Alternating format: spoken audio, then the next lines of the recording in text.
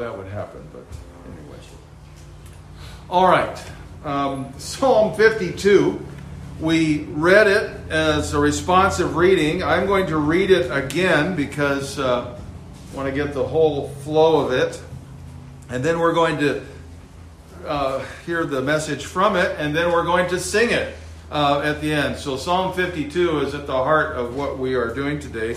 The responsive reading just happened to land on today, which I thought was a divine coincidence.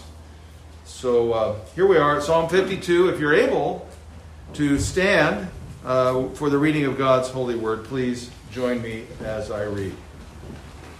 It is entitled, "To the Choir Master, a Maskil of David, when Doeg the Edomite came and told Saul, David has come to the house of Ahimelech. Why do you boast of evil, O man? The steadfast love of God endures all the day. Your tongue plots destruction like a sharp razor, you worker of deceit. You love evil more than good, and lying more than speaking what is right. You love all words that devour, O deceitful tongue. But God will break you down forever. He will snatch and tear you from your tent. He will uproot you from the land of the living. The righteous shall see and fear, and shall laugh at him, saying, See, the man who would not make God his refuge, but trusted in the abundance of his riches, and sought refuge in his own destruction. But I am like a green olive tree in the house of God.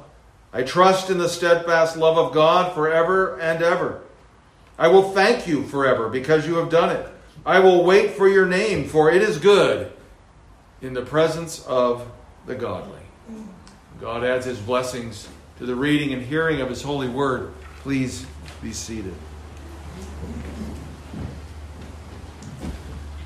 So last week we took a look at 1 Samuel chapter 22, where we have the account of the murder of the priests of the city of Nob that came about because Doeg the Edomite, who had been present in the tabernacle when David went there to see Ahimelech and ask Ahimelech to consult the Lord for him, and he acquired food there as well as Goliath's sword. Doeg had been lurking there in the shadows, as it were, and David had noticed him, as we read in the account last week, had the little hair stand up on the back of his neck kind of feeling about Doeg. He said he knew he was up to no good when he was there. And now we saw how at the opportune moment Doeg revealed to Saul of that incident. And of course Saul then called the priests of Nob to come, all of them, Ahimelech and all his family, all came just at the call of their sovereign, and they came and were murdered by his command, Doeg being the executioner. And then Doeg carried on to go to the city of Nob itself and proceed to commit genocide and wipe that community out.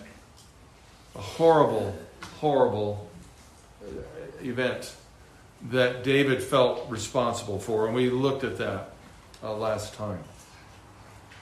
Now, how do you recover from that kind of betrayal? How do you recover from that kind of wickedness and hatred that Doeg and Saul exhibited? I think for many of us, if we were in that situation, we would find it difficult indeed to have even any kind of measure of peace after that. You know, this world is filled with all kinds of atrocities, isn't it? It was just last Monday that we remembered the horrible events of September 11th. And without getting into all of the various theories about what happened and how much the government knew and was complicit in it and all of that. Nonetheless, to say that we as a nation felt betrayed and unjustly attacked is obviously the understatement of the year. During that time, you may remember, there was a lot of prayer going on. And all of a sudden, people there for a while decided that going to church was a good thing. They weren't too concerned about what church it was necessarily, so we won't go into all of that. But just the fact that they saw at that time that trying to deal with that atrocity was far beyond the capabilities of most individuals to even begin to think about. How do I put this in perspective? How do I take events like that and fit it into my worldview that says God is sovereign, God is in control, and yet this happens that is so far beyond what I think should happen, what I think should be, that I have trouble reconciling my sense of justice and who God is.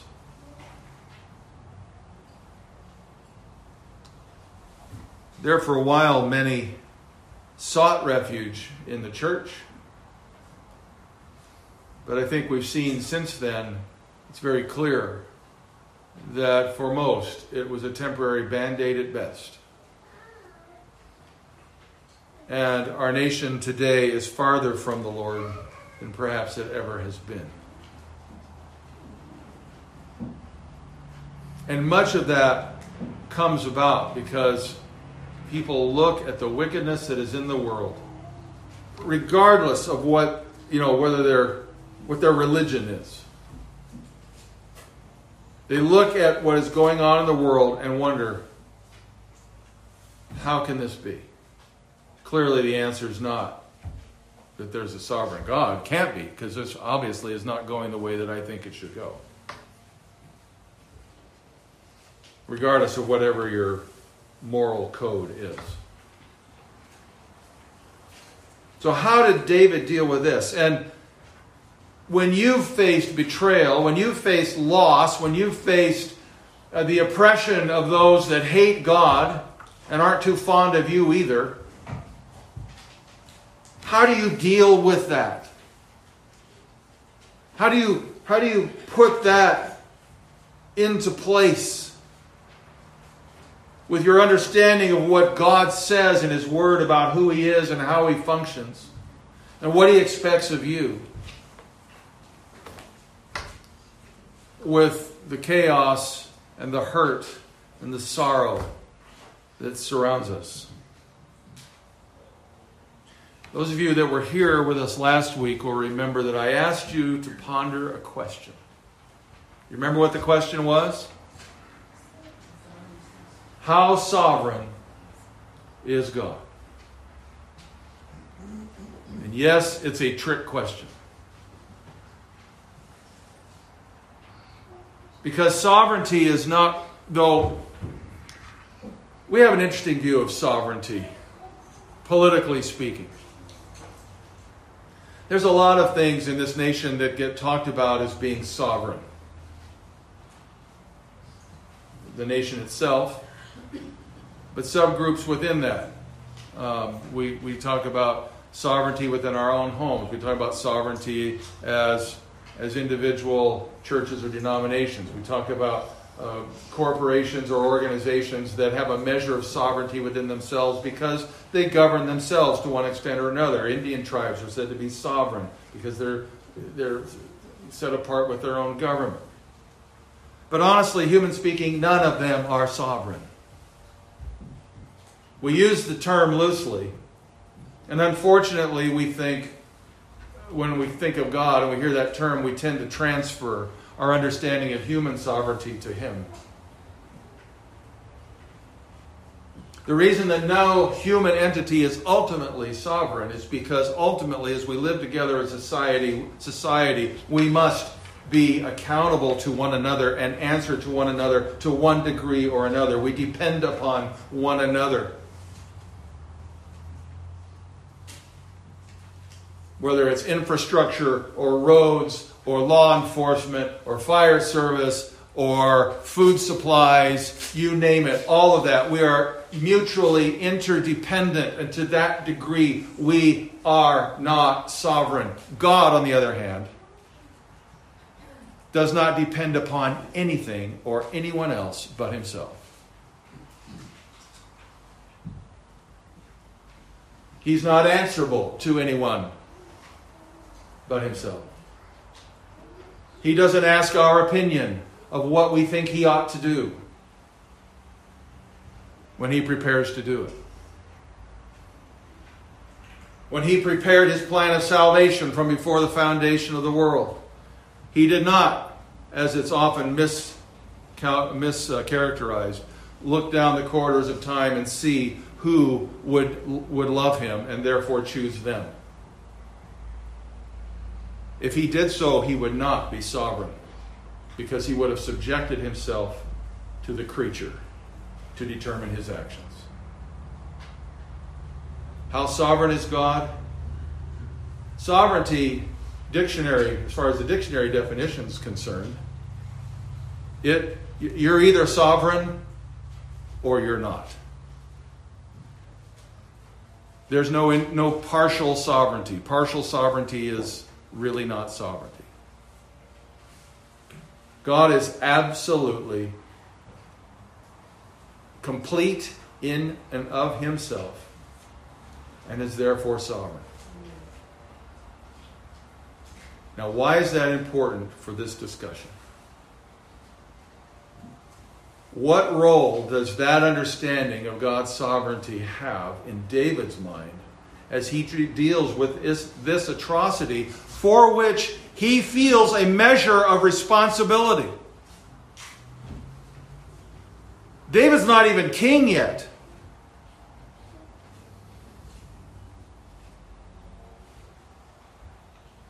Saul is the sovereign. Saul ultimately is the one who is responsible for the deaths of the priests of Nob and their families. But David, because of his interaction with Doeg, whatever it was there in Nob, if nothing else, his observance there, and there was nothing for him to do at that point.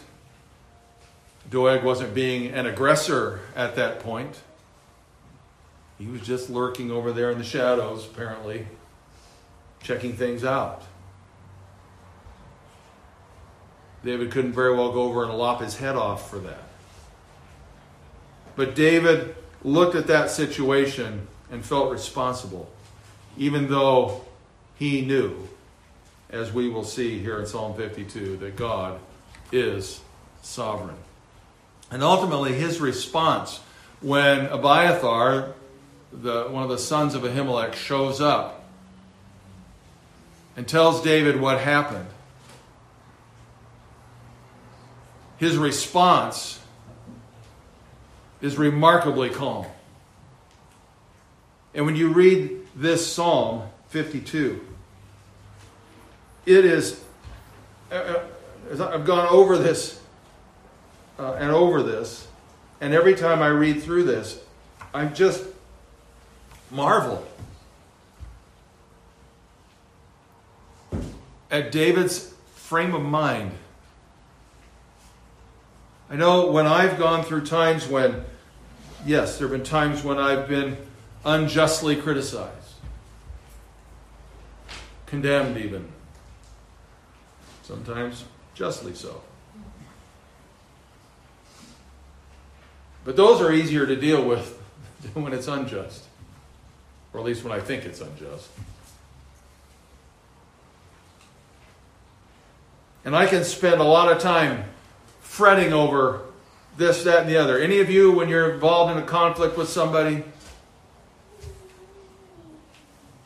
spend a good deal of your waking hours mulling over in your mind all the incredible conversations you're going to have with that person to straighten them out and justify yourself. Yeah. Now this psalm, I don't see, David may have had moments like that. What am I going to do when I come across Doeg? I think it's really interesting. And you can go check this out for yourself. There is no place in the Old Testament or New Testament where Doeg's fate is described. I desperately want that. I really want Doeg to get what's coming to him. But it's not recorded anywhere. I would love to find a passage where it says that Doeg was slain on the battlefield. Saul, he was slain on the battlefield, had his head cut off. They hung his body on the wall.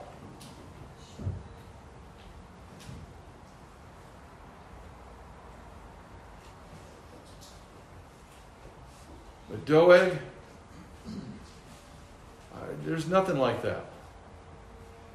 And I feel cheated somehow that he didn't get his just deserts.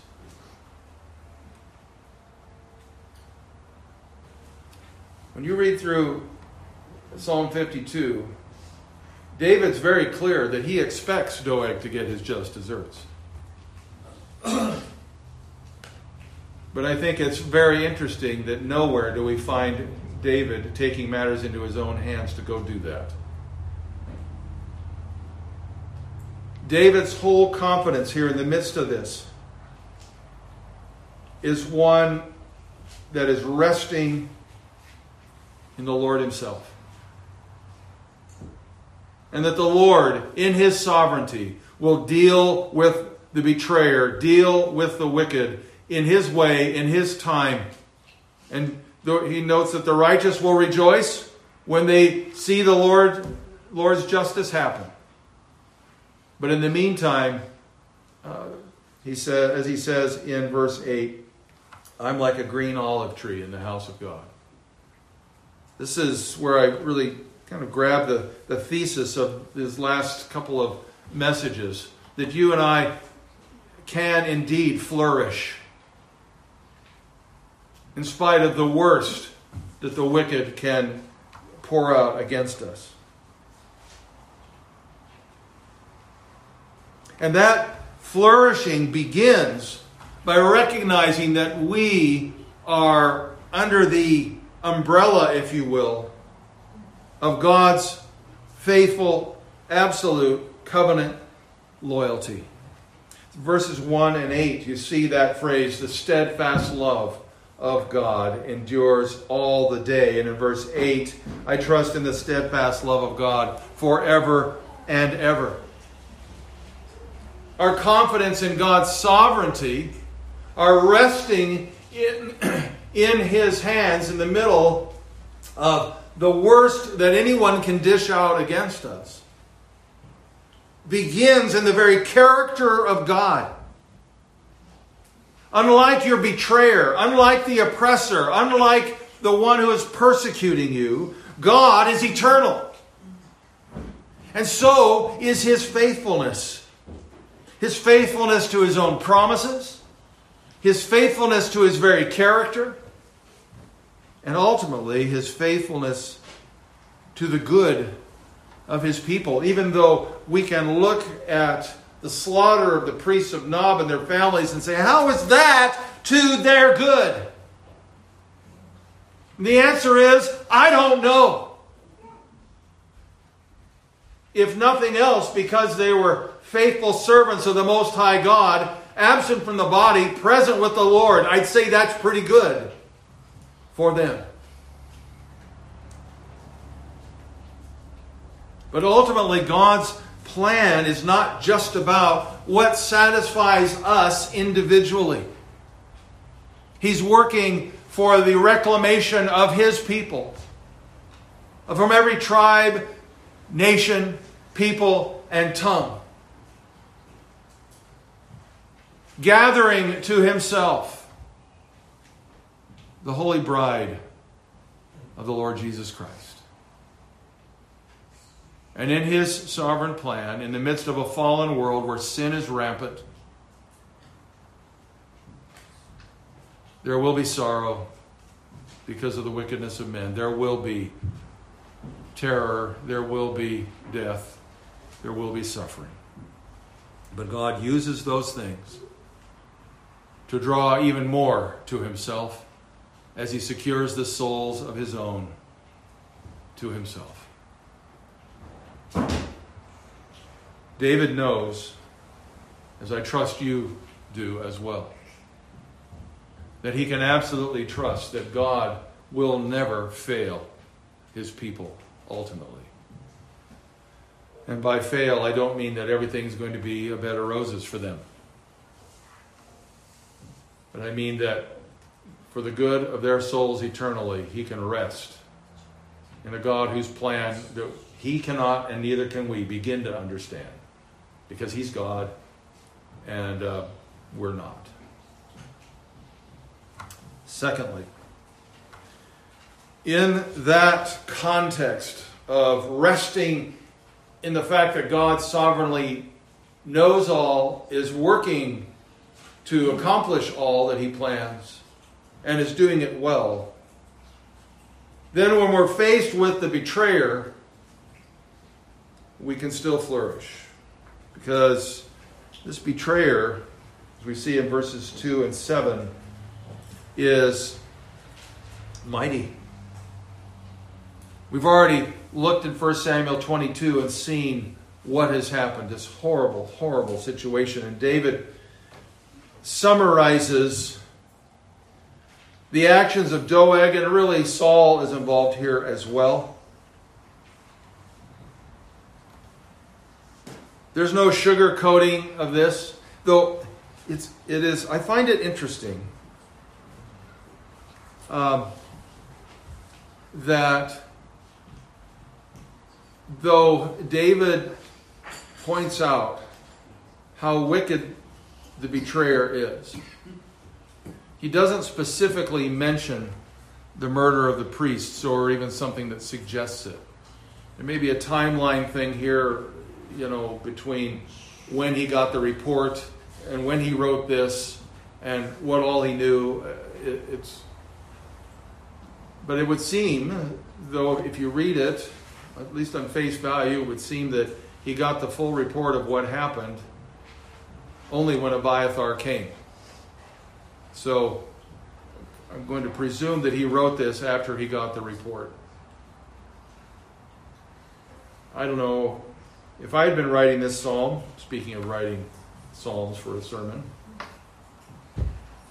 if I had been writing this psalm, I might have been more pointed in my accusation against the betrayer, more vivid in my explanation of why that individual was so heinous in his thinking and actions. David doesn't whitewash anything, but he doesn't go into the details, which I find rather remarkable. I don't have an answer for that, why he did that, really. But even with that, his picture of the one who is the betrayer calls him a mighty man. I don't think he's being sarcastic. Within a certain context, you had to think that Doeg, to do what he did, had to have some strength, had to have some muscle, had to have a certain sense of courage. However misplaced, I'm not praising him. And I think David is noting that the enemy is mighty. Now there is might, though, that is shown up in different ways. In this case, he's mighty, and Doeg was certainly mighty in his arrogance, as far as David was concerned. Why do you boast of evil, O mighty man? Those that oppress us, that persecute us, they're often rather smug, infuriatingly so, in their attitude towards us. Condescending, feeling impregnable, untouchable. But that is ill-advised. And David is, in these words, this is a word of warning to those who are tempted to be betrayers and oppressors of God's people. Whether that's in the larger scheme of society or within the little micro subgroups of our society of human organizations, our families, whatever. This is a warning. Why do you boast of this? You need to remember that the steadfast love of God, His sovereign covenant loyalty, endures forever, and you don't. Don't be so arrogant. Nonetheless, the wicked often are. And in their arrogance, they're also mighty in their scheming. Your tongue plots destruction. The idea of carefully calculating. We noted this last time that Doeg was a schemer. He waited. He had this piece of information about David going to Ahimelech for quite a while. And he waited until the right moment when it would have maximum impact against David and against the priests. Some people don't have the patience for this. They can't wait to spill the beans. They can't wait to advance themselves. Doeg was patient enough to wait for the moment when he would get maximum advancement, maximum advantage out of his information. And mighty in harming others. Yes, as we noted last time, betrayal hurts. It hurts. So David describes him as a sharp razor. It cuts deep when we're betrayed. It cuts deep when people break their promises. It cuts deep when people strive to hurt us. And boy, he's mighty in something else too. He's mighty in deceit or lying. You love evil more. I'll get to that in a second. He's a worker of deceit. He loves lying more than speaking what is right. As we look at verses 2 and 3. Again, Doeg's deceit was there because what he said was true enough. The problem was what he left out that would have changed the whole story and made it very clear that what Saul was thinking about David was utterly incorrect. And so therefore would take away all justification for Saul to make the commands that he did. If Saul didn't even have justification to do what he did, even if they were true. But Doeg was a liar. And usually when we are being oppressed or when we are being betrayed, there is usually deceit mixed into the mix. Using the word twice in the same sentence. Anyway, there's usually deceit in there somewhere. Not telling the whole story, telling selective parts in order to move a conversation a certain way, conveniently forgetting things that would undermine your position, and so on. And all of that, of course, does add more to the hurt. In Doeg, it says here, you love evil more than good. The syntax here, the grammar would imply that this speaker of deceit, this mighty man, was mighty in evil. It suggests that he doesn't love good at all. John Gill comments on this verse that essentially the carnal mind is at war with all that is good.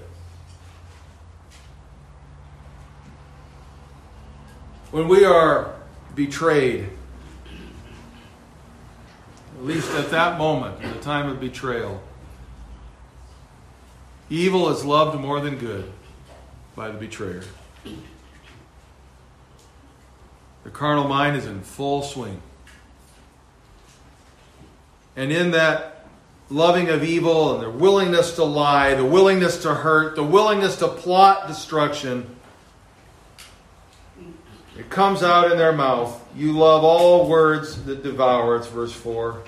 O deceitful tongue. That word devour means to consume or swallow up. Literally, you love words that swallow up. Commentators Kyle and Delitzsch, in their commentary on this verse, talked about swallowing up life, honor, goods. Some of you are maybe perhaps Shakespeare fans. In The Merchant of Venice, you remember what Shylock wants from Petruchio? From the merchant? What does Shylock want? Anybody remember? He wants a pound of flesh. Where we get that phrase. He wants an actual pound. He wants the knife to go in. He wants to cut out a pound, and preferably the heart is what he's after, of Petruchio's flesh. He wants him dead. He wants to consume all that he is. And of course, Shakespeare rightly portrays Shylock as a wicked man devoid of all heart and sentimentality. Care for others, only seeking his own, trusting in his own wealth and power and position. A mighty adversary, but he loves to swallow up those that betray us to one degree or another. Often strive to essentially wipe us out. Remove from us any ability to function, have any influence, or carry on. So the betrayer is mighty. So far, we're not much more encouraged than we were at the end of last week, except we did talk about God's covenant loyalty, which I hope has upheld you through this little summary of the wickedness of the betrayer. But now we start to see a little more in the way of encouragement.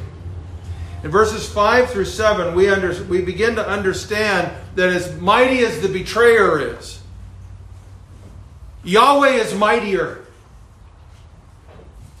He is greater than anything that man can dish out, or anything that man can be. And so in verse 5, as well as in verse 7, he is mightier to demolish the betrayer's strength. God will break you down forever. He will snatch and tear you from your tent, uprooting you from the land of the living. The betrayer is willing to trust in his own riches, verse 7. Finds his strength there, but God is mightier so that he can and will destroy all that upholds him. You know, again, we don't see in the scriptures where Doeg is ever punished. But David's mindset, and that's what we're trying to get at here, a mindset that we should be emulating. His mindset is that it's already done. It's already accomplished. He is absolutely confident in God's covenant loyalty to uphold himself, uphold his people, in accordance with his promises to his people. And that he will put down the wicked. And David is at peace in that recognition that God will act in his good time.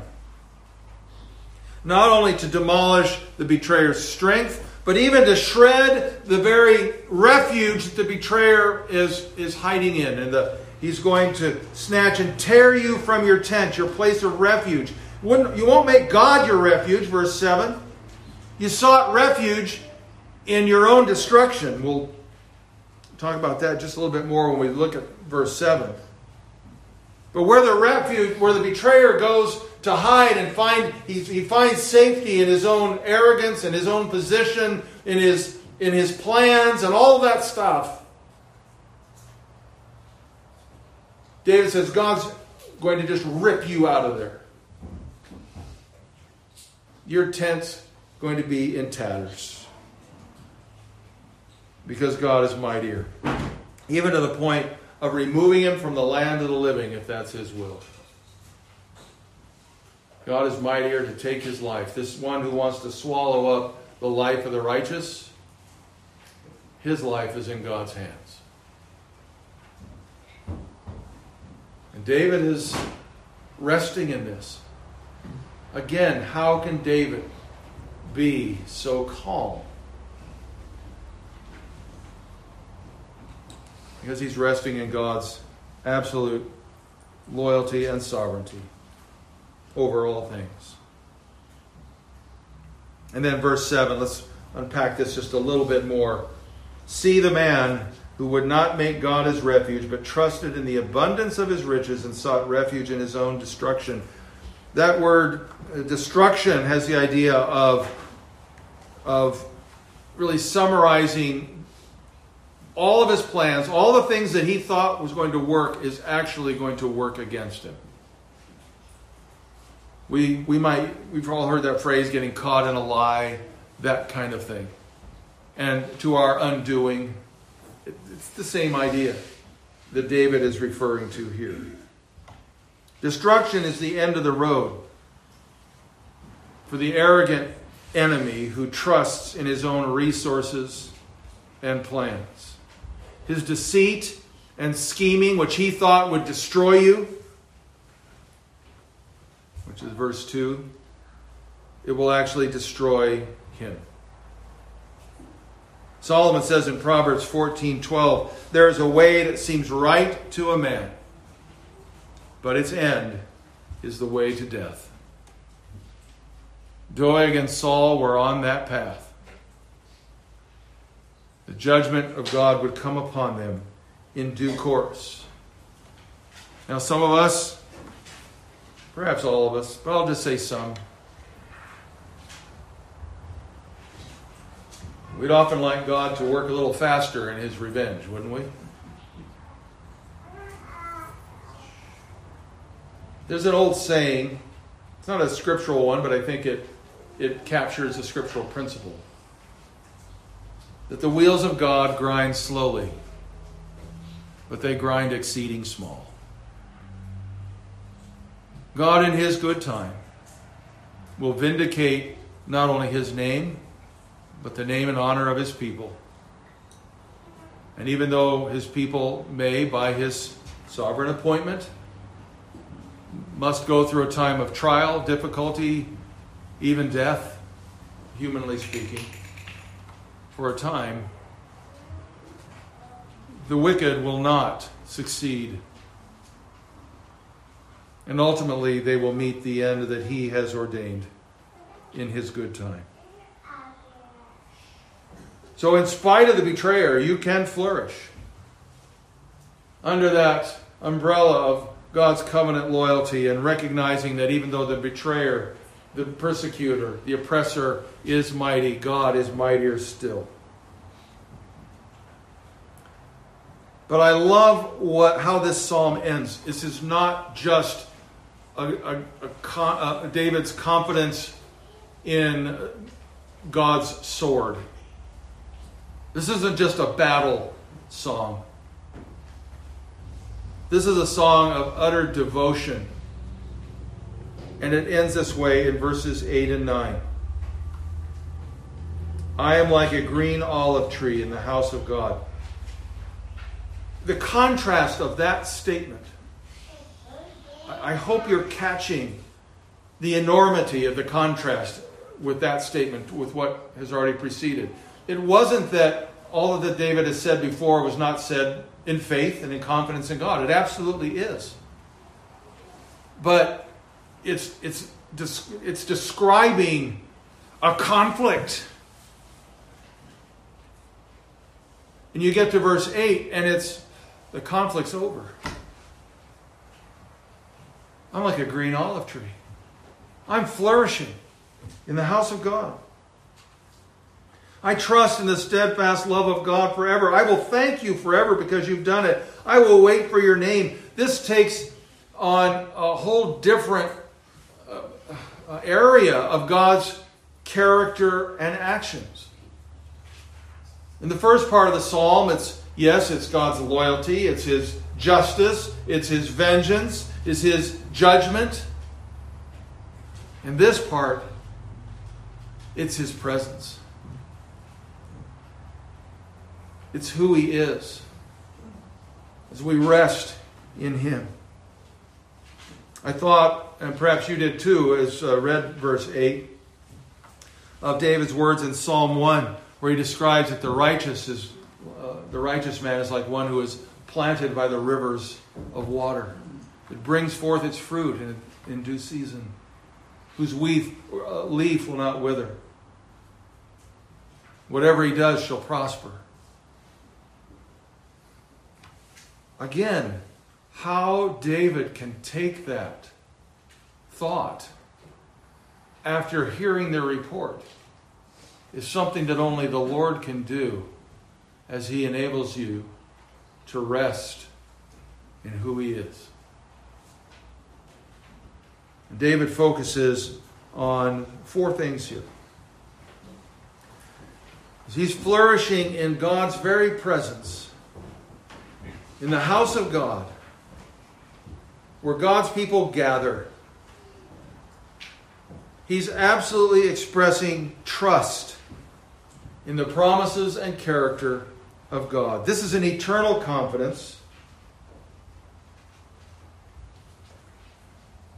As he says, I will trust in the steadfast love of God forever and ever.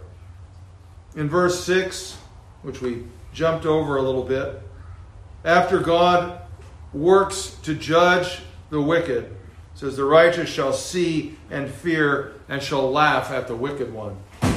And then going on to say, this is what happens when you don't trust in the Lord as your refuge. But we see there in verse 6, what are the righteous boasting in? We started off talking about the boasting of the wicked man. But it's appropriate for the righteous to boast as well, just not in ourselves. We will boast in Yahweh our God, revering Him all the more, seeing what He does, we shall also fear, revering Him all the more as we witness His vengeance upon His and our enemies. As the Lord proclaimed through the prophet Jeremiah in Jeremiah chapter 9, thus says Yahweh, let not the wise man boast in his wisdom.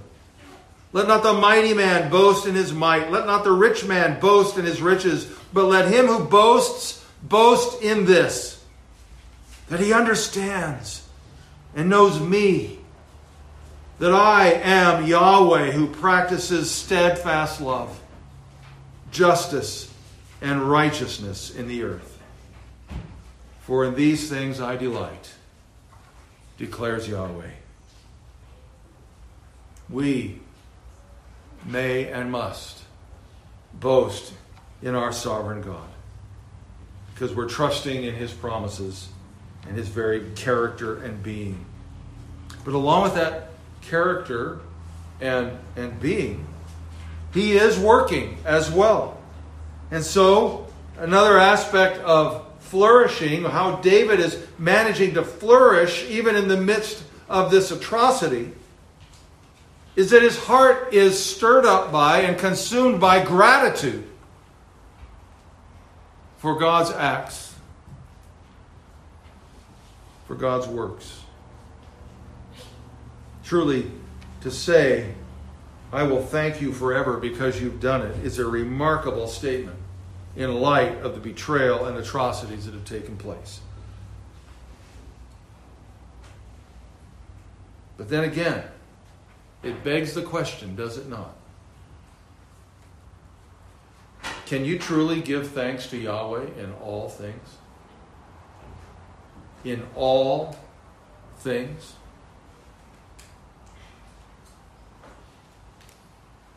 How sovereign is He? Can you be thankful for that sovereignty in all things? David was, and thus he could say he was like a flourishing tree. David is also flourishing in the presence of God because he is coming to God not only with gratitude but with expectation. He's expecting God's goodness to be poured out. I will wait for your name,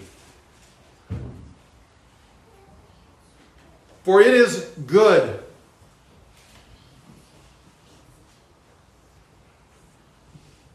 We go through this life with all its difficulties, and it can be very easy to get to the point that we have the mindset that what we're expecting is to be smacked upside the head again. That we're expecting God's displeasure, that we're expecting the next bad thing to hit. Some of you have been through it lately, looking around the room. And in your heart and mind, you're going, what's next, Lord? Really? Really? Okay, I have to say it. So Greg has his challenge with, first of all, the stroke. That was pretty serious. Okay, just starting to pull out of that. Wham! Shingles. Lord!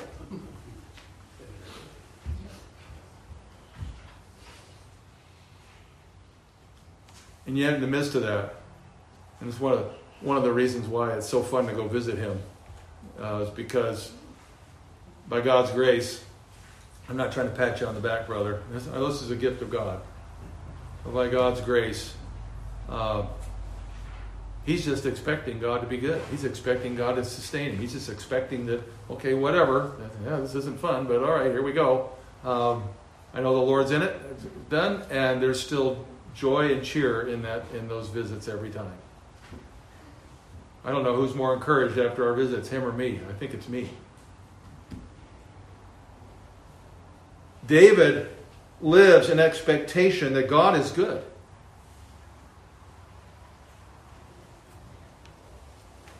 John Calvin, in commenting on this verse, explained it this way: patiently expecting His mercy,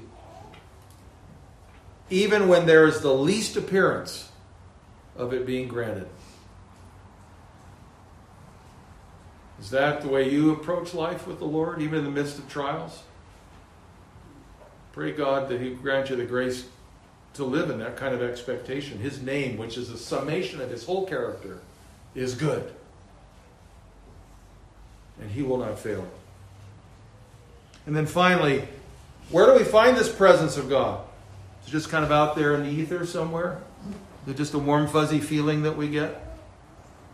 Well, there is the ministry of the Holy Spirit who testifies to our spirit that we are His, and that comfort that is ours within our hearts and minds as we consider what He has said about Himself in His Word and observe His actions and all of that and know that He is true and that He's God, that He's living and He's good. But notice a theme that really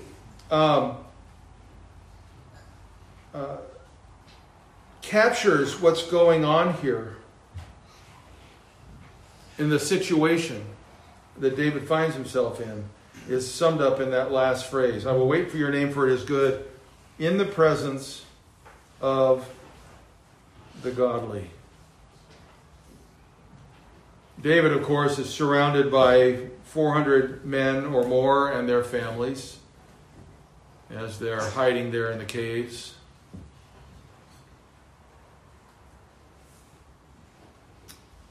So he's describing the fellowship that is around him.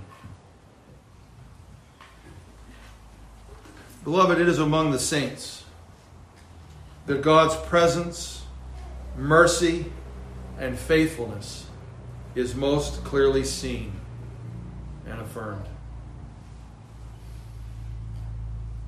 You want to know and experience the presence of God and see Him at work to the maximum? Don't pretend that you can hide in your house or go out in the woods somewhere all on your own and somehow experience all that God is. You can't. He didn't design it that way. It's among the saints. It's in the presence of the godly. Because His work in their lives multiplies and magnifies our perception of who He is as we see and look beyond ourselves to see how God has ministered to others. And we find joy and encouragement there that we can't begin to understand if we're only on our own. And we get an inkling of it. I don't mean that what is on our own is not genuine or good or desirable. I mean, there is a place for that, finding your prayer closet and coming apart for a time unto the Lord. But those are occasional times that should prepare us then to come into God's presence with His people and therefore magnify Him and glorify Him even more.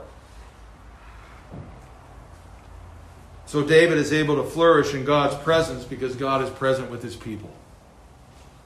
So gather with the saints of God and you will tend to flourish. If you don't, you won't. Now, as we close here, I wouldn't have you to think that you should go around eagerly looking for the downfall of people that were working against you. And I don't think really that that's what David is saying here either. This psalm is a warning to those who sin against God and His servants. What David is boasting in here is the power and name of God. He's boasting in the one who will not be rebelled against indefinitely. So betrayers, beware. David's eagerness and yours must be in the vindication of God's name as it is manifested among His people. And when that's your desire, as you rest in Him and His absolute sovereignty, you can flourish even through the worst attacks of the wicked. Let's pray. Thank you, Lord God, for your word. Thank you that you are faithful. Thank you that you are sovereign. And that none can stay your hand, undo your plans, thwart the progress of your redemption and deliverance and gathering of your people. We thank you, Father, that you will be honored in this world, one way or the other.